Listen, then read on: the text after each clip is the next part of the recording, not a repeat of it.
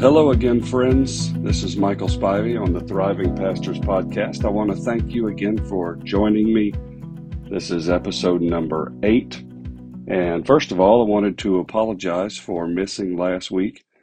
I've been doing some traveling and just a little busy, and so sorry about that, but we picked back up this week, and I want to talk with you, or maybe just take a little different angle on a subject that you may not have seen in a positive light before.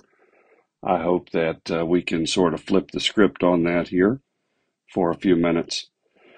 And this starts with a comment somebody made to me a few weeks ago. They said this to me: "Pastor, you are so predictable. You're so predictable." And you know, when somebody makes a comment like that, there's something behind it, and typically I don't ask too many follow-up questions with that kind of thing because it usually doesn't lead anywhere productive. But as I thought about that, probably what they meant by that was not a good thing. It was probably a little bit of a slight towards me, that I'm a person of habit or a routine, that kind of thing. But truthfully, that word predictable or the concept of predictability, that can be a really bad thing or it can be a really good thing. There is certainly a predictability that leans to the side of boring. And I think that's where this person was going with that comment. Predictable in the sense that there's maybe no spontaneity to you or that kind of thing, which is not true about me, by the way. I just got to throw that in there. But there is a predictability that does lean to the boring side, doing the same thing most all the time. I know people, and you know people, who do this. Every single year, they go to the same vacation spot. They stay at the same hotel. They eat at the same restaurants. They go to the same beaches, do the same things that they always do. Now, for you, that might not be your deal. That may seem boring to you. It may seem routine to you, and that's not really your deal. But for that person, for that family, it's not boring. It's tradition, and they love it, and they enjoy it, and it's what they do. And most of all, it's really none of your business, right? So it doesn't have anything to do with your life. So let them enjoy their time. And this happens. This happens with every aspect of our life. It happens in our families. It happens on our jobs. It happens in our churches. I was thinking through the comment that was made to me, "You're so predictable." It was in a church context. And there are, frankly, most churches lean toward predictability. I mean, for the most part, you pretty much know what's going to happen on a typical Sunday morning. I was looking through some, in our faith tradition, the word liturgy is not brought up very, very much, but that word liturgy, it just means the work of the people. And in our services, every church has a liturgy. Even if you're not a mainline or a high church type of church, you still have a liturgy. You don't have to be Anglican or Catholic or Lutheran or Episcopalian to have liturgy in your service. Everybody has liturgy. It just means the way that you do things. So I was looking up a couple of liturgies. We might call them orders of service among our tribe, but I was looking up for an Anglican church. So pretty much most Anglican churches, if you visit them, this is going to be the liturgy or the order of service. They have what's called the first movement, the Word of God, and it contains these elements: a welcome and silent prayer, then a processional and praise hymns, then an acclamation and collect for purity, summary of the law and Kyrie eleison, the collect of the day, scripture reading, the sermon, the Nicene Creed, the prayers of the people, confession of sin, absolution of sins, and comforting words, sharing the peace of Christ. And then later on in the service, what they call the second movement is where communion, Holy Communion, comes in. So they'll have the offering, the doxology, praise God from whom all blessings flow. Then the Sursum Corda, the preface and words of the institution, the prayer of consecration, the Lord's Prayer, the invitation, the closing prayer, the blessing, sending him, and recessional, the sending out. Now, all of that, rather none of that may be your thing. I'm sure there were some things in that list that I just read off that you're like, what in the world even is that? Why is there Latin in there? And it may not be your thing, right? If you're a high church person, then you completely identify with all those things. If you are, I don't like this term about us. They call us low church people. I'm not a big fan of that term, but for those of us who are considered lower church, that would be your Baptists and Methodists and Pentecostals and some of the lower order. Again, I don't like that term. So we may not agree with all that. We may not identify with all that. It may not be your thing. But again, right? None of your business. If it's not your church, then don't worry about it. Don't spend a whole lot of time on that. That's the way they do church, and I'm going to talk a little bit more about that here in just a few minutes. But you may be there. There are some of my good friends. There are people in my tribe who are like swinging from the chandelier, hair on fire, walking the back of the pew, Pentecostals, where everything has to be spontaneous in order for you to think it's of God. And so any order of service or any liturgy or anything like that, some folks would just consider to be, stodgy and stale and dead and lifeless.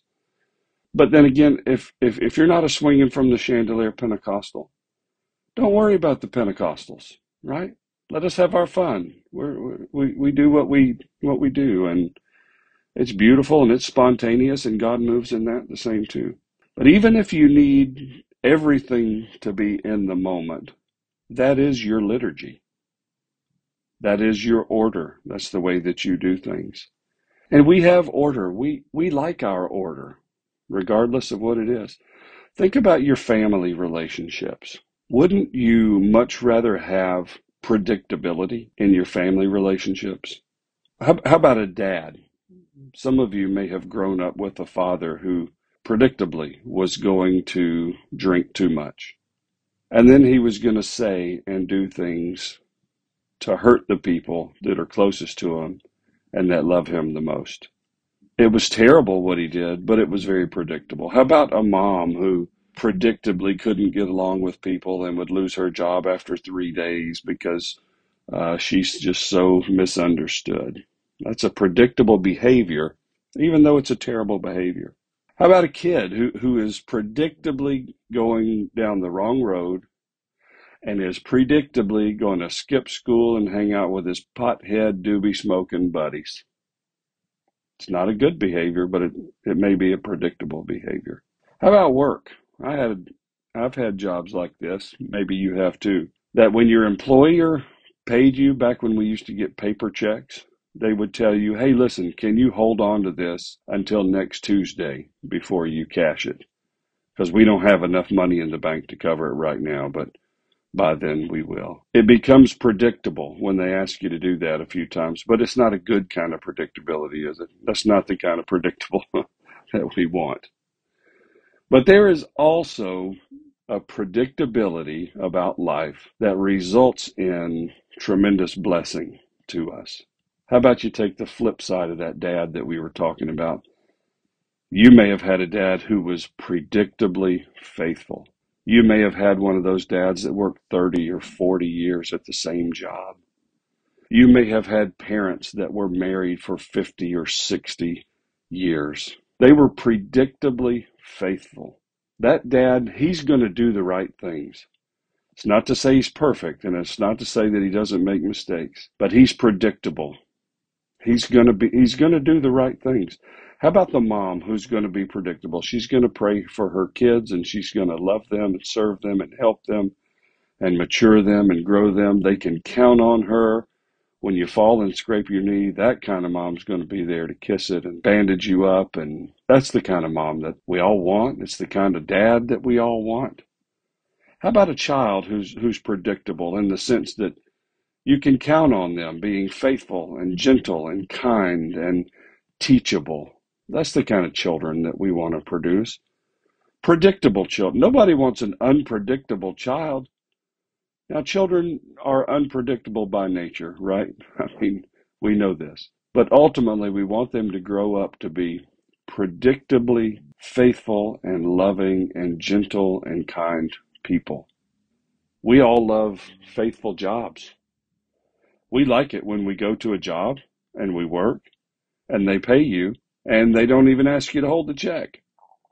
We all want predictability in that sense. If we go back to the liturgy as an example, and you go to maybe the Anglican liturgy that we sort of read through, people who are deeply spiritual Anglicans, they have their roots sunk into a deep place. That liturgy represents 1,500 plus years of the way that people have worshiped God in that tradition. Now, you may not like it, but for somebody who is immersed in that, I can understand how that brings a sense of settledness to worship. It's a predictability that breeds confidence and that gives comfort to the people who worship in that way. During the COVID pandemic, there was a local church in town. My good friend John Gullett was the priest at an Episcopalian church, and they were a little behind the eight ball on technology and that kind of thing. So John and I would get together every single week, and we did this for 9 months during the COVID pandemic. For 9 months, we helped them produce their weekly service. And so, I mean, full with music and preaching and the liturgy and the scripture readings and the whole thing. And I got to be honest with you, the liturgy was beautiful. And it was packed full of scripture. And it had intentionality. And it had purpose. The movements, after a few weeks, the movements of the service in the liturgy were natural. And yes, predictable. You know what's coming. You know what it's going to be. But I got to be honest, as we journeyed through that together, I grew to enjoy and really even anticipate what was next, and then next, and then next. And I constantly felt my heart reaching forward for the next portion of liturgy. By the end of that 9 months, Father John pronounced me properly Anglicanized. And we had a great time doing that and really became great friends in the process. Now, the liturgy at your church may be a little more loose than that. It may be a little different than that. The liturgy at our church, our order of service goes something like this. We have pre-service video announcements. My wife, Pastor Jennifer, gets up and welcomes us and leads us in a scripture reading. We normally have 3 songs of worship and then communion and prayer together. One last worship song, offering and announcements, the message, and then prayer or altar time, and then we'll close it out. So a few less steps, a little more informal. We have more flexibility in our liturgy, in our services. We may sing an extra song. We may sing one less song. We may sing for the whole service like we did a few weeks ago, and it was beautiful, awesome. So there may be a little more flexibility in that, but for the most part, we have our set liturgy. We have our set order of service. And that's not all bad, folks. If you need everything spontaneous all the time, then our church is probably not going to be the place for you. I'm sure there are I know there are places that are just fly by the seat of your pants and crank up the music and let's have church. And hey, if that's your deal, I'm not going to poo-poo on that. Have at it. Go for it. But this word predictable, I just thought for giggles and kicks I'd look it up just to see what Webster had to say that it was. This is how they define it. Predictable, able to be foretold or declared in advance.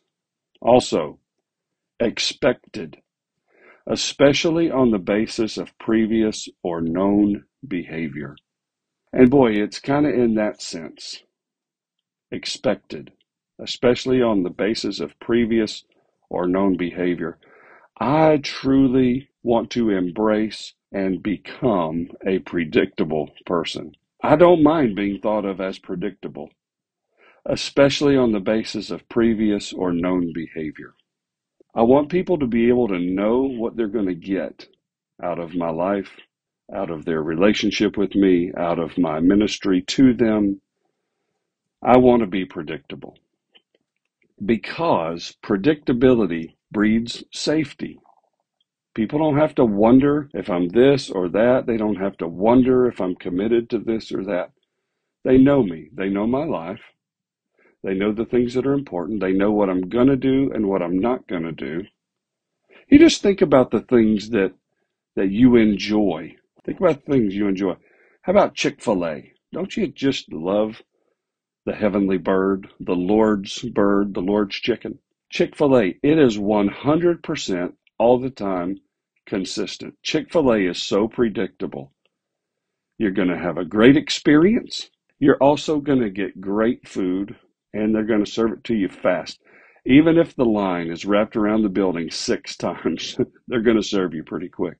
How about Longhorn Steakhouse? I don't know if you're a steak lover like me. You see a common theme developing here. You know, Longhorn, it's predictable. You're going to get good food. You're probably going to get good service. You enjoy it. Sorry for the food references. Here's some other things I enjoy that are pretty predictable. Jennifer Spivey, my wife. She's pretty predictable. I know on a regular basis. I don't have to worry about her. I don't have to wonder about her. I don't have to question her. She's faithful. She's loyal. She's kind. She's gentle. She's smart. She's faithful. She's loving. She's all of these things and more. She's so predictable. She's going to respond in the correct way. Like she's predictable. Predictably awesome. My best friends, their names are Ed and Tim. Those guys are predictable. I know if I call them and need them, they're going to be there. My friend Frank, he's the same way. If I text or call, they're going to respond. They're going to be super gentle. They're going to be truthful. They're going to tell me the truth. They're going to love me through it all. They're predictable friends, and I love it. I love about our church that our church is a predictable church. Let me tell you, our church is a predictably generous church. If I submit a need to them, if we present a missions endeavor or a missionary to support or a project, our people are so predictably generous. They give and give and give. I love that about our church. Whenever we designate a project or something along those lines, I just know they're going to step to the plate. They're so predictable, and I love it. There's some synonyms for predictable in the positive sense. Trustworthy, reliable. Here's the one I love most. Faithful. Faithful. God is always faithful. Therefore, God is predictable. He's going to be predictably faithful. Let me just give you a few verses of scripture. Hebrews chapter 10, verse 23 says this: "Let us hold fast the confession of our hope without wavering, for he who promised is faithful." I think you could interchange that word predictable there. For he who promised is predictable. He's going to be faithful. I can predict it. How about 1 Corinthians chapter 10 and verse 13? "No temptation has overtaken you except what is common to mankind. And God is faithful. He will not let you be tempted beyond what you can bear. But when you are tempted, he will also provide a way out so that you can endure it. God is predictably faithful in those moments. How about Matthew 25 and verse 21? Well done, good and faithful servant. You've been faithful over a few things, and I will set you over many things. Enter into the joy of your Lord. That's what we all hope to hear when our eyes close for the last time and we transition from this life to the next. Well done, good and faithful servant. You were predictable. You were going to do the right thing, and you did the right things. You were faithful. How about Galatians chapter 5, where it lists the fruit of the Holy Spirit? But the fruit of the Spirit is love, joy, peace, patience, kindness, goodness, faithfulness, gentleness, and self-control. Against such there is no law. Faithfulness makes it in there. Predictability. The Lord is all those things, and he produces all of these things predictably. How about 1 John chapter 1, verse 9? If we confess our sins, he, Jesus, is faithful and just, and will forgive us our sin and purify us from all unrighteousness. I'm thankful for a predictable God, that when we confess our sin, he is faithful, he's predictable, and forgives us of our sin. I'm thankful that we serve the kind of God who's predictable. He's predictable in his love and his grace and his mercy and his patience. God is predictable in forgiveness and understanding. Our God is a predictable God, and I want to be a predictable man. Why don't we make it our aim? Why don't we strive to become so consistent, to become so ingrained in doing the right things that we become predictable in our responses? Love you. Thanks so much for joining us today. We'll see you again next week. Thanks so much for joining me today on the Thriving Pastors Podcast. I know that there are a multitude of people and podcasts to choose from, so I really appreciate you spending some time with me. If you've enjoyed the content, please feel free to share it with those that you think might benefit from it. And if you don't mind, go and check out my website for the Thriving Pastors Initiative at thetpi.org. That is thetpi.org. We've got new cohorts that are forming all the time, and I'd love to walk with you on your journey. May the Lord bless you today.